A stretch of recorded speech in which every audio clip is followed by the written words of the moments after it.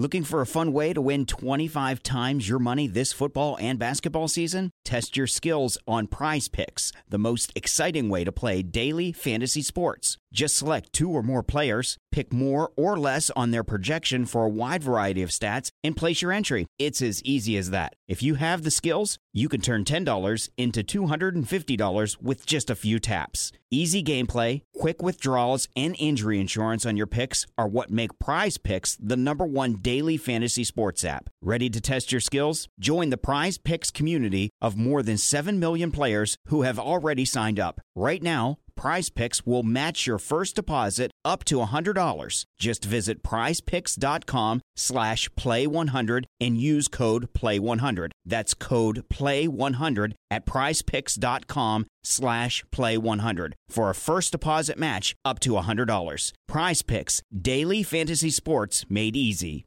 This podcast is part of the Sports Social Podcast Network. Welcome to Red Inker on 99.94, the home of cricket audio. Download our app for all our podcasts and commentaries. Our shows include Double Century on the history of the game. West Indies on 99.94 is cricket's best Caribbean coverage. India on 99.94 has considered analysis from 2 professionals. England on 99.94 has the north and south of the game covered. South Africa on 99.94 is a forensic look at cricket in the Rainbow Nation. And Sri Lanka on 99.94 is our newest member. Find them all where you listen to podcasts or YouTube, or just download our app.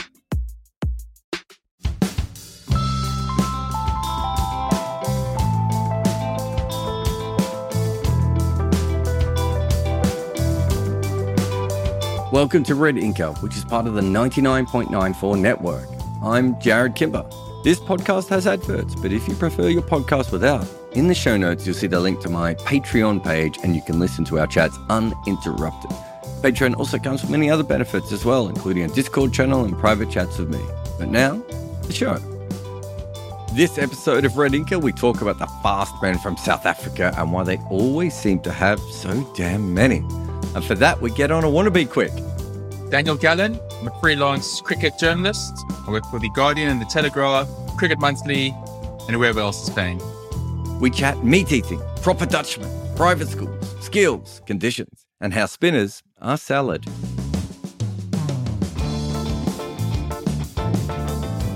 I've got you on to talk about raw meat-eating Afrikaners, which is where you start one of your more recent pieces with The Guardian about fast bowlers in South Africa.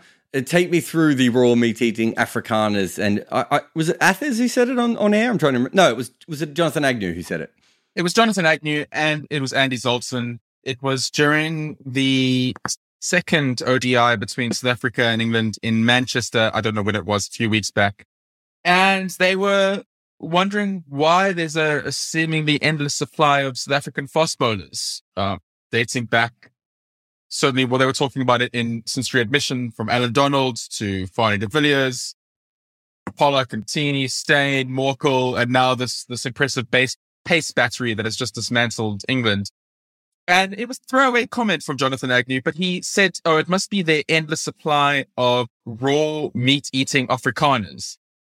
Naturally, that got a few laughs, and things like steam position and bouncy wickets and favorable conditions were sort of cast aside as 3 people on commentary with their very British accents spoke about South Africa in these very simplistic and frankly pejorative terms. And it was a line that was cut from the piece, but I couldn't help but think of mustachioed imperialists twirling their facial hair in pith helmets, planning their next raid on the Boer Republic. And it just got me thinking, apart from getting me a little pissed off, and I tweeted about it, and a few of my Afrikaans followers got very angry about it. They certainly do not like it when the English are cynical or deride or reduce the Afrikaans community to knuckle-dragging thugs, essentially. I thought, okay, well, this is a great opportunity to explore exactly why South Africa have an impressive bowling attack.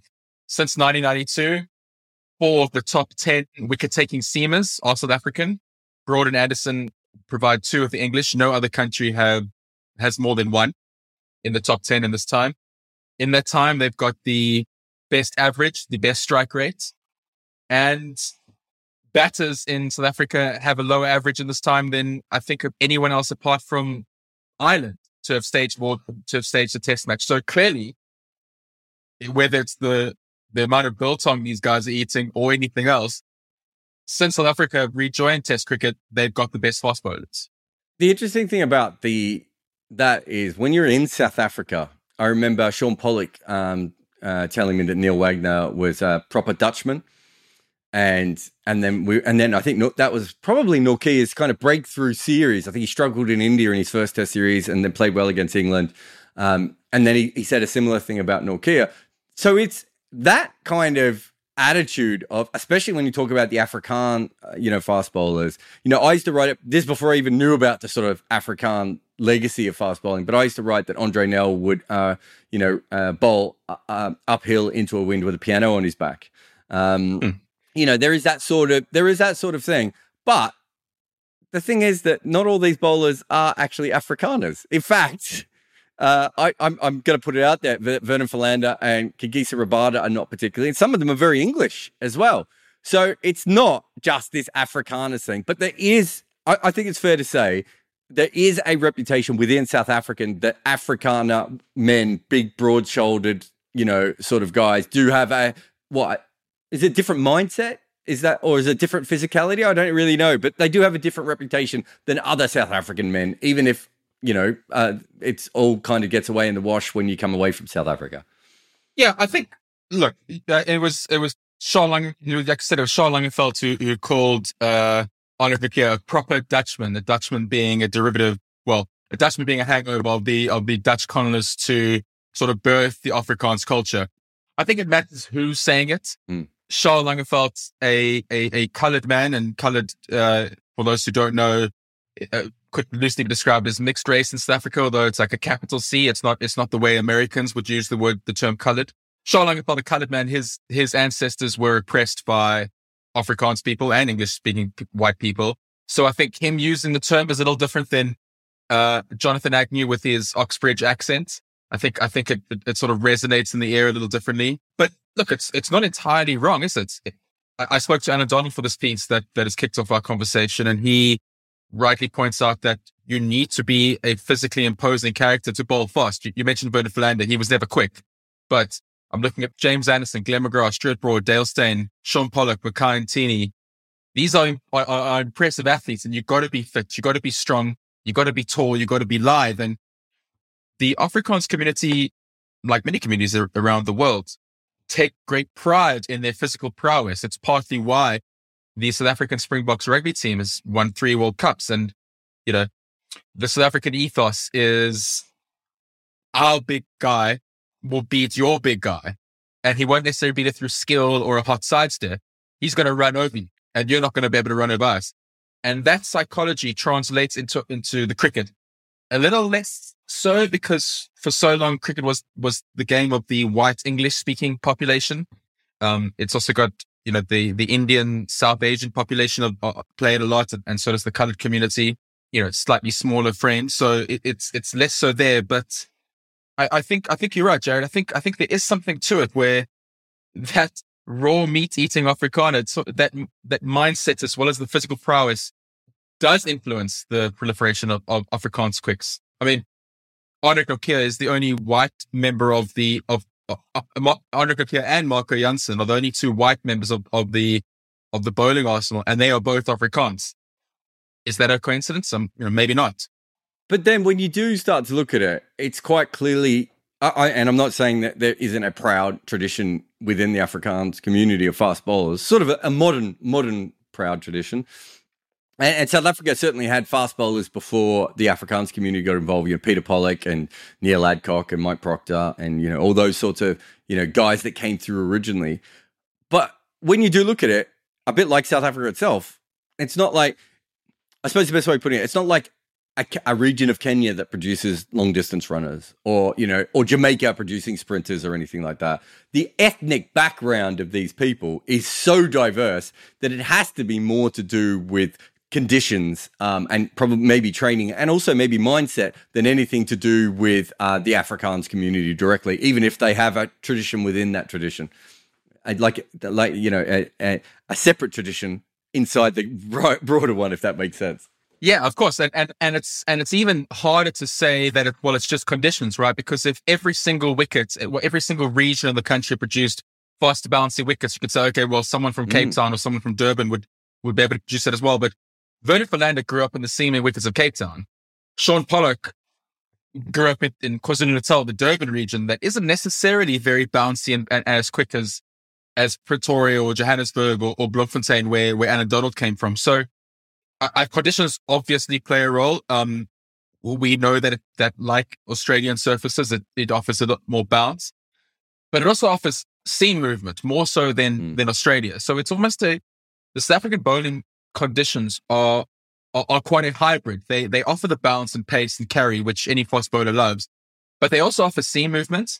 And I think that lateral seam movement means that bowlers have to figure out different ways of getting batters out, and they have to adjust their lengths as they go around the country. So if you are successful on the domestic circuit, say you're Sean Pollock, you're growing up in KZN, you have to hit a different length in Durban, you have to hit a different length in Joburg, you have to hit a different length in Cape Town, but you still have to hit it quick.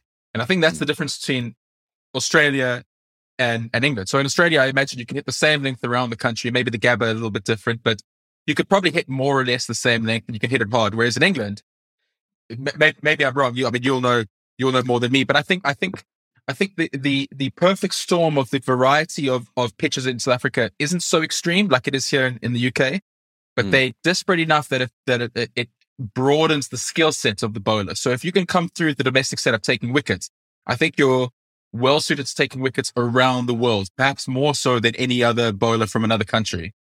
NFL Sunday Ticket is now on YouTube and YouTube TV, which means that you can stay close to your team even if you don't live in their town. Like, maybe you're a Raven who married a Seahawk who got a job in the land of the Falcons. With NFL Sunday Ticket, you can watch your team's out-of-market Sunday afternoon games no matter where you live, because you shouldn't have to change teams even if you change towns. NFL Sunday Ticket, now on YouTube and YouTube TV. Go to youtube.com/presale to get $50 off.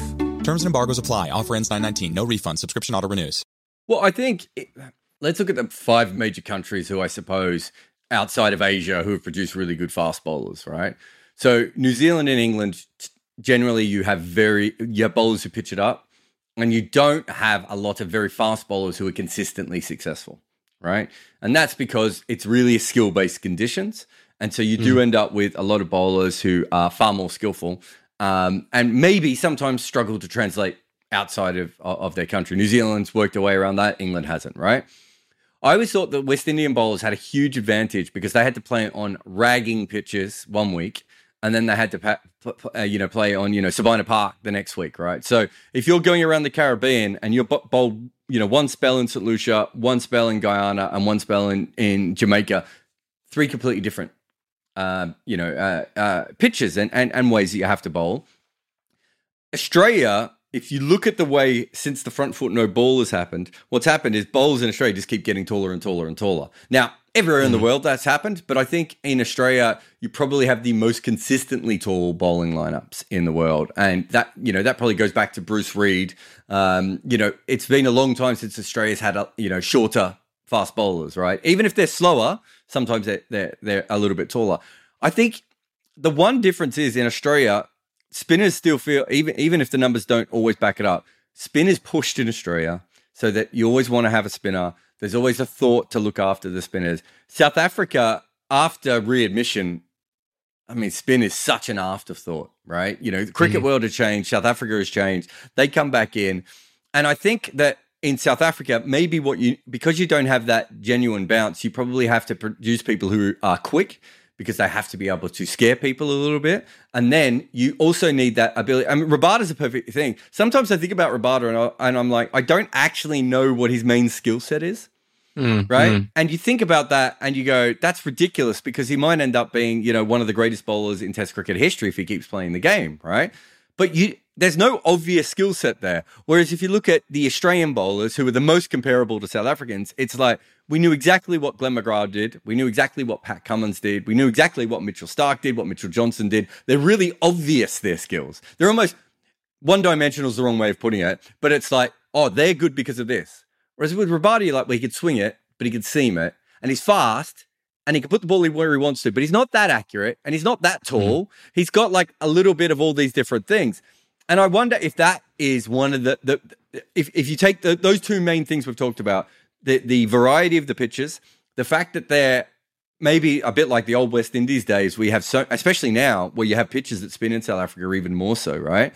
So you have all this variety, and then they're not throwing the ball to the spinners. So you have to be able to bowl that third and fourth big spell. Whereas in Australia, even if you've just got an average spinner in your team, you're probably going to get them to do the bulk of the work and the quicks will go at the other end. So that does feel to me to be a unique situation when it comes to conditions, but also the mindset around pace is important, and spin bowling is salad. Sorry to go back to the raw meeting the Afrikaners bit there, but you know what I mean. No, I like that. I spin bowling is salad. Well, we've got some of the best vegans in our history with Keshav Maharaj and Simon Harmer talking about, although I can assure you Simon Harmer is not a vegetarian. But yeah, Jared, it's an interesting point. Just to go on that. Yeah. That's all in the last couple of years when the pitches have changed again though, isn't it? Right? So before that, yeah.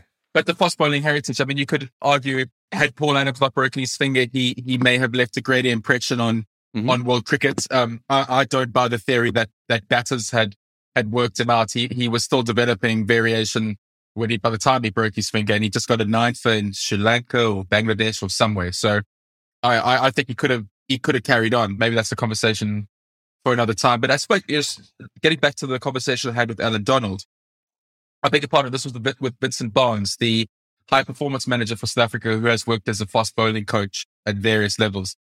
And he said something interesting, that every South African spinner I've spoken to has always bemoaned the fact that when they were growing up, they'd bowl one bad over, and a bad over it's just one that goes for 10, let's say. Not even one that gets tonked for many. But if you get hit for double figures in an over, the likelihood of your captain or coach pulling you off, and I'm talking about like between the ages of 13 and 17, let's say, are really high. A fast bowler, if you know he can bowl quick, can almost get hit for 6-4s. But you're still tossing the ball as long as he was bowling quick. If he was bowling half bangers and getting pulled, or he was bowling half volleys and getting driven, but they were at gas, that's fine. In pace, we trust. If he's bowling line and length and going at, 7, 8 and over, but it's not very quick. Okay, well, he's not taking wickets. Well, what is the seamer doing? We don't really understand him. I mean, that's why. I mean, Vernon Philander probably should have had an extra 4 years of international cricket. He should have been in the side 4 years earlier. He just had to get 1 million wickets in domestic cricket before it's like, all right, fine, we'll get this chubby slow bowler into the side because we have to. But if Vernon Philander was doing those numbers at pace, we would be talking about a prodigy, right? But instead, even now, so when South African cricket fans come up with their best 11 since readmission, some people still don't have Vernon Philander in the side because he wasn't quick, because he wasn't knocking guys' heads off. So there is a mindset in South African sport, but we'll talk about cricket, where, to steal a line from another podcast, you got to be the alpha. You got to be the macho guy. You got to be Graham Smith with your chest out, and you got to have a nickname like Biff and stick your chin out and look at the Aussie journalists and tell them that you're going to come and kick their back door in. You got to be Jacques Cullis, who catches pigeons and speaks out of the side of his mouth. You got to be Dale Steyn, who does the chainsaw celebration. You can't just be a dibbly dobbling, consistently probing bowler unless you're also bowling quick.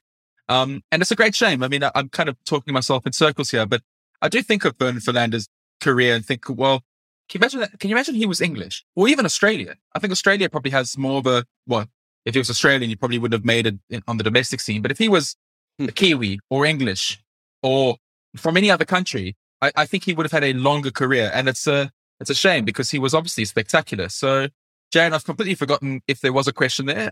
Maybe you can help me out. This is just you and I chatting. This is just you and I riffing. No, I think that's interesting because I think Australia probably missed out on Chad Sayers and probably missed out on other skillful bowlers in their time. But they had the ability to pick someone like Josh Hazlewood. And Josh Hazlewood is basically Sean Pollock, right? Slightly different bowlers in that, one's a swing bowler and one's more of a seam bowler. And Josh Hazlewood's maybe almost a combination between Sean Pollock and Glenn McGrath. But, Josh Hazlewood started as a very quick bowler and sort of worked his way back, whereas McGrath was probably never that quick. And Sean Pollock did a similar thing, slightly different than Hazlewood. But Hazelwood having those skills at that pace is the sort of thing you see in it's what we're talking about, Dale Steyn. So I would say that Pat Cummins is probably the most skillful and accurate fast bowler we've ever had, right? But the two that come to mind before then are both South African, and that's Alan Donald and Dale Steyn. And the only reason they're not as accurate as Pat Cummins is because they swung the ball, and he seams it, and it's much easier to be accurate when you're seaming it because you don't have to worry about it, leaving your hand. And we know that was one of Donald's big problems at times. But I think that's what South Africa are going towards is probably what Australia have gone to, almost separate. It hasn't been inspired by South Africa because they would never admit it, even if it was true. But that whole thing of trying to combine 90 mile an hour with that skill is probably why you see 4 South Africans in that list that you were talking about before of the top seam bowlers in the world, because they do have the ability to combine a couple of different skills at the same time. You talked to Alan Donald for this piece. His background would be vastly different, well, certainly than Micaiah and Teeny's, but then a lot of other people here. So is it something to do with the school systems and the training? I would assume, and you correct me if I'm wrong, Dale Steyn and Vernon Philander both went to mid-level South African schools rather than the high schools. And Morne Morkel, it comes completely outside of the school system. But the majority of the fast bowlers probably still went through the school system at one point. There's certainly Rabada and Donald did. Yeah, Ngidi as well. I don't think Henrik Nokia, and I believe that Janssen did. I stand to be corrected on Janssen. Certainly Kesem on Horizon did. Yeah, I mean, the school system is an interesting one. Certainly a massive reliance on the school system, certainly for the batters, much like here in the UK, where I'm based. But there's a difference because, according to Tim Wigmore and in his excellent book, Crickenomics, he shows that there is a disparity between the reliance between batting and bowling and their reliance on the elite schools. In South Africa, that reliance on the elite schools is still the same for batters and bowlers.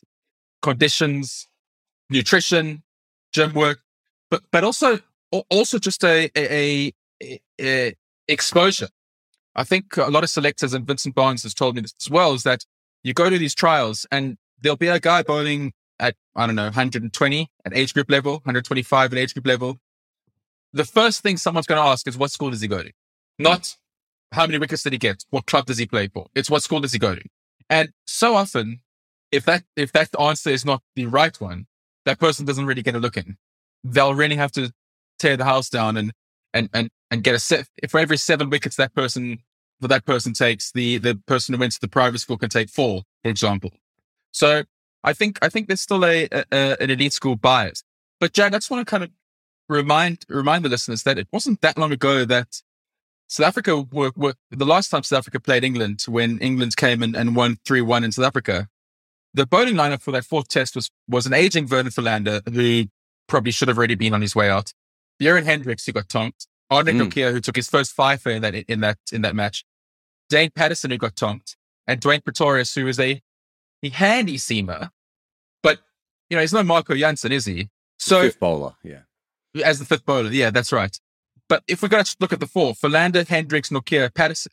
Yes, Rabada was out because he screamed in Joe Root's face in Port Elizabeth, and Ngidi was injured. But there isn't this great. There was at least then people were asking, well, what has happened to South Africa's pace factory? Where are the likes of Steyn and Donald and Pollock? Is the end of a great tradition? So it kind of helps when you've got a young kid who's 2 meters tall and bowls with the left arm and can bring it back into the right hander.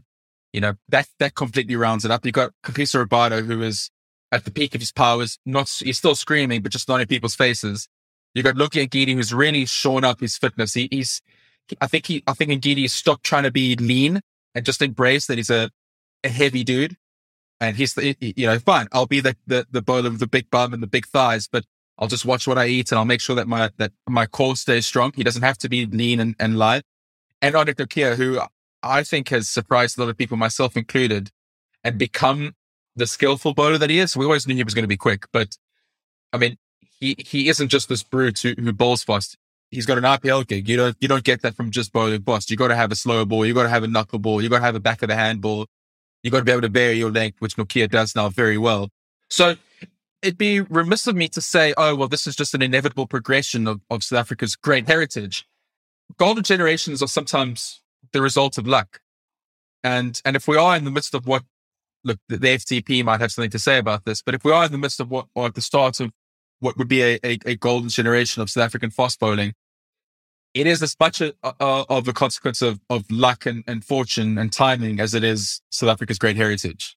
Yeah. One thing I would just add to that, of course, is they probably missed out on what Kyle Abbott, Dwayne Olivier, Marchand de Lang. I know he's, but there was probably what would you say? The second tier bowlers, when Rabada is injured and Ngidi is injured, was a problem back then. But you're not wrong. I still think though, a couple of years ago, you and I were probably sitting down going, where does this South African team go? There's still kind of no batting. It's not bad batting, but it's thin and it feels like it can fall apart at any stage. They're playing 5 frontline bowlers, which is worked in that last test, obviously, but is not probably a consistent way of winning going forward. They brought Pretorius back and now they seem a little bit unsure in him. And to be honest, I'm not sure he shores up the number 7 batting position any more than Marco Janssen's dodgy batting does. So the actual team is still a little bit up and down, but you do look at that bowling lineup and it doesn't matter what format of bowling you're looking at, and you're just like, well, whether it be the spinners or the pace bowlers, there's a lot there to choose from. And I want to go back to Nortje because I find him really, really interesting. First time I saw him bowl, I must have seen him bowl a couple of spells in India, and he bowled absolutely gun barrel straight at about 90 miles an hour in the heat. And I was like, okay, he does that. I watched him in the IPL this year. He bowled, I'm trying to remember he bowled a back of the hand slow ball, a cutter. I'm trying to remember if he bowled a knuckleball as well. I think he's got another slow ball. He's got a knuckleball. Maybe it bowled then, but he definitely has one. I think he's got the knuckleball since then. I think you're right. He bowls a wobble ball. He could swing it. Every time I watch him bowl, he's got an added skill set. And I feel like there's something within the training of all these guys. So I've got the list here, right? So Alan Donald, Dale Steyn, Sean Pollock, Mackay Ntini, Rabada, Vernon Philander. That's just off the top of my head. I probably missed a couple of very good ones there. Outside of Ntini, who probably was bowling, he was bowling wide of the crease well before it was in fashion, and it turns out now it's the better way to bowl. So we now maybe that explains a lot of his success. Almost everyone else there has incredible skill, right? And that is something that I don't think, if you look at Mitchell Starc and Mitchell Johnson, so 2 supremely talented bowlers who've won Australia big events and big moments, you wouldn't say that either of them completely knew what they were doing, right? And Australia's the other, now that the West Indies have passed on, Australia's the other fast bowling place, right? West Indies not the same, and Pakistan has moments and sort of flashes, but maybe consistently not always there. So Australia and South Africa are kind of there at the front. The Australian fast bowlers seem to be incredibly tall, and they seem to have, as I said before, specific skills. The interesting thing is that from Alan Donald all the way through to, well, I suppose Nortje at the moment, just the incredible skills. Even if you compare Marco Jansen to Bruce Reid, Marco Jansen seems to have everything that Bruce Reid has, plus an extra yard of pace, plus he can swing the ball more, right? They just keep getting these little things. So if it's not schooling and it's not completely conditions-based, what do you think it is about the South African bowling setup since readmission that has allowed for this? How much of this is Alan Donald there weren't many 90-mile-an-hour bowlers before Alan Donald to begin with. And with all, due respect to some of the 90-mile-an-hour bowlers before him, outside of maybe someone like Malcolm Marshall, Michael Holding, very few of them were skillful. Donald was a proper skillful bowler, even if the white ball sometimes slipped out of his fingers. Geez, Jared, that is a fantastic question. And I think there's a whole article for that. Yeah, it is a whole article for that. Without dipping into the weird and problematic subject of eugenics, and also that's completely irrelevant because South Africa, as you said, are completely multicultural and multiracial. There is just something about the South African weather, the open spaces, our cities are big, but the schools are sort of dotted around in the suburbs where there's just enough people to make it competitive, but not too many that talent gets lost in the ecosystem. You know, it's almost a perfect breeding ground for talent. And someone will come and develop a slow ball, and there'll be enough people that will see, okay, well, if that guy's, and this, I'm talking about a school level now. Someone at Kes, for example, starts bowling a slow ball, and it gets the top order of St. John's, 2 big schools in Johannesburg. Someone slow ball runs through St. John's. That St. John's bowler is going to think, oh, okay, I like that. He's going to go away to his academy, and then there'll be the guy from St. Stithians who will see that. And then that guy from St. Stithians will go and play a week down in Durban, and the guy at Durban High School will see it. The elite schools rub shoulders just enough that there's a transaction of ideas, and they're pushing each other, almost like how why was the old Roman Republic so good? Because these young aristocrats were hungry and just wanted to be at the top of the food chain. And I think that's the case of South African sport. And we value that. In South African society, you could go to a first 15 rugby match on a Saturday morning, and there'll be more people watching that than will be watching the professional team, the Lions, at Ellis Park Rugby Stadium. Cricket at school doesn't have the same cachet, but it's not too far behind. It matters. People look at the scorecards. Oh, Graham Smith went to King Edward and he made X amount of runs. Well, I'm going to send my son to King Edward because I want him to be the next Graham Smith. There's an importance. There's a self-aggrandizing mythology around the school system and the school ecosystem and the school infrastructure that is aided by the weather, that is aided by the wide open spaces, that is aided by something that distinguishes from England, that the elite schools in South Africa aren't necessarily from the upper crust. They're not necessarily wealthy. You know, there are a lot of state schools like King Edward, like Durban High School that Kesha Maharaj went to. I'm trying to think of the ones in Cape Town. There are many Pretoria boys, Affies, that AB and Fuff and Heine Kun went to. That's a state school. So you even though you're pulling from quite a thin pool, as it were, you are pulling from working class kids from the farm, kids from the township who are fortunate enough to get a scholarship. So I think that melding of ideas churns out different sorts of players. You know, we think of like the England top order batters. They all seem very cookie cutter. And it's like England are just hoping that one of the 100 kids that graduate from this year, one of them will have natural gifts because we've all pushed them through the same mold. Whereas I think what South African school system does is that it produces many talented players who are very different from each other. So yes, you could look at Rabada and Ngidi and Nokia and Janssen, and they all do what they do very well, but they're all very different. You know, if every single Kagiso Rabada is an absolute superstar, but if all 4 bowlers were doing the exact same thing, that would diminish his potency. And I think that's part of the England's problem. There's just too many players who are good, but sort of do the same thing. That's why they're so reliant on Stokes, Bairstow and Root, because they do something different. Their bowling is basically the same. So I think there's something about the South African system that it promotes talent, but it does so in different ways. And it has room for the tall lefty that brings it in, for Ngidi's sort of nibbly, wobbly, back of the length stuff, for Nokia's rapid pace, and for Rabada as well. He does everything well, but we don't know exactly what he is. He's just good. So I think that school system definitely deserves a lot of credit. Well, it's interesting because outside of probably modern Australian cricket, I don't think there are that many fast bowling systems, if that makes sense. So Australia over the last 15, 20 years certainly gone towards that. After struggling to find fast bowlers for a long time, to be fair as well, you know, sort of late 80s, early 90s, not getting as many fast bowlers, and then sort of, you know, Gillespie and Lee comes on, and then on the back of that you get Cummins and Pattinson and Stark and Mitchell Johnson and Ryan Harris. But mostly in most cricket cultures, fast bowlers kind of come from outside the main hubs of cricket, right? So if you think in England, you have to come from the north to begin with, and you probably have to be working class, whereas the batters are probably more from the south and, you know, more privately educated. You know, in places like Sri Lanka, they find kids on the beach. You know, in South Africa, in India and Pakistan, again, it's kids on the street, right? I wonder if South Africa, the reason that it's a combination of the fast bowlers is obviously the physicality. It's obviously the pitches, right? That those two things have to help. And we haven't even talked about the fact that, you know, fast bowlers have a lower average in South Africa than anywhere else yet. But you know, those things all make sense. But then that that matching with skill. And if you think of like Mackay and Tini and Mornay Morkel might be two of the, I don't want to say less skilled and like sound like I'm sledging them, because what they both did was incredible, but they were sort of like, you know, they were skilled in a particular way that helped them get a lot of test wickets, whereas they probably didn't have the ability to swing the ball in and out whenever they needed to, and you know, bowl a cutter and bowl all those different kinds of deliveries, right?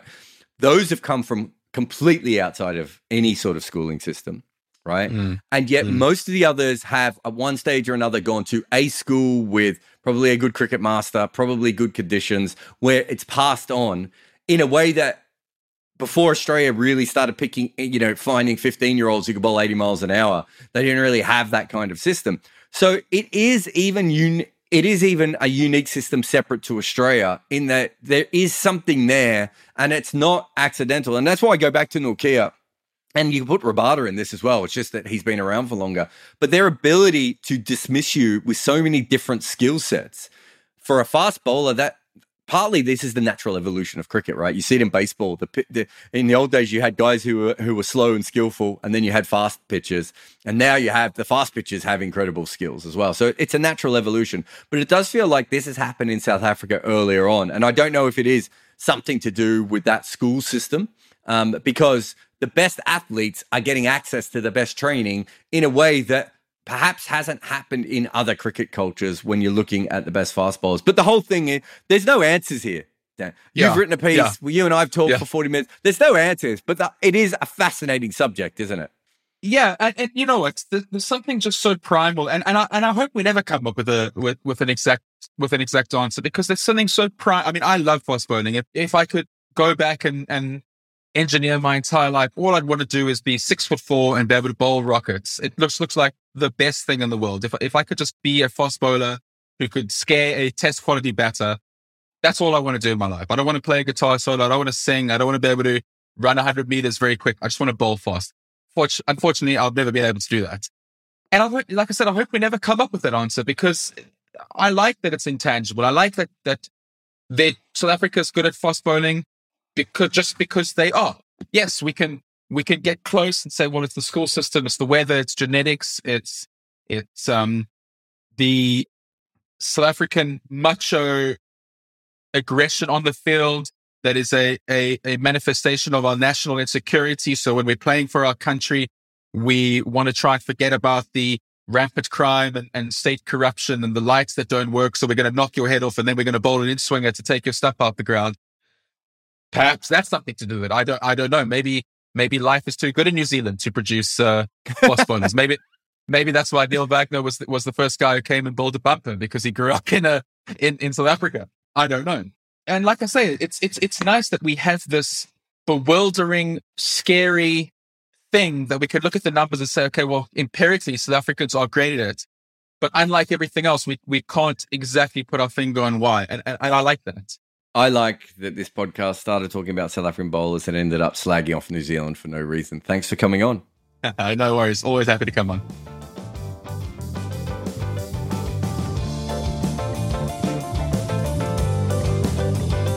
Thanks for listening to Red Inker on 99.94. For more information about us, go to 99.94dm.com.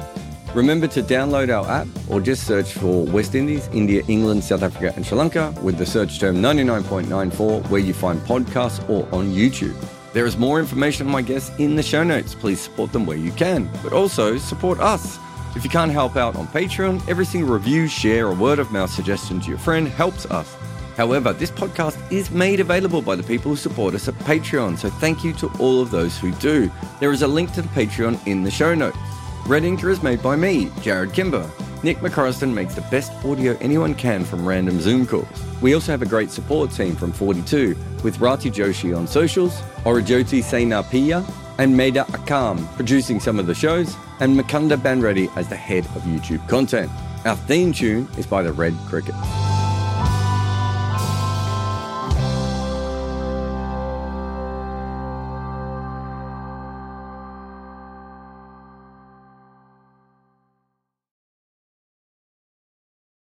Sports Social Podcast Network.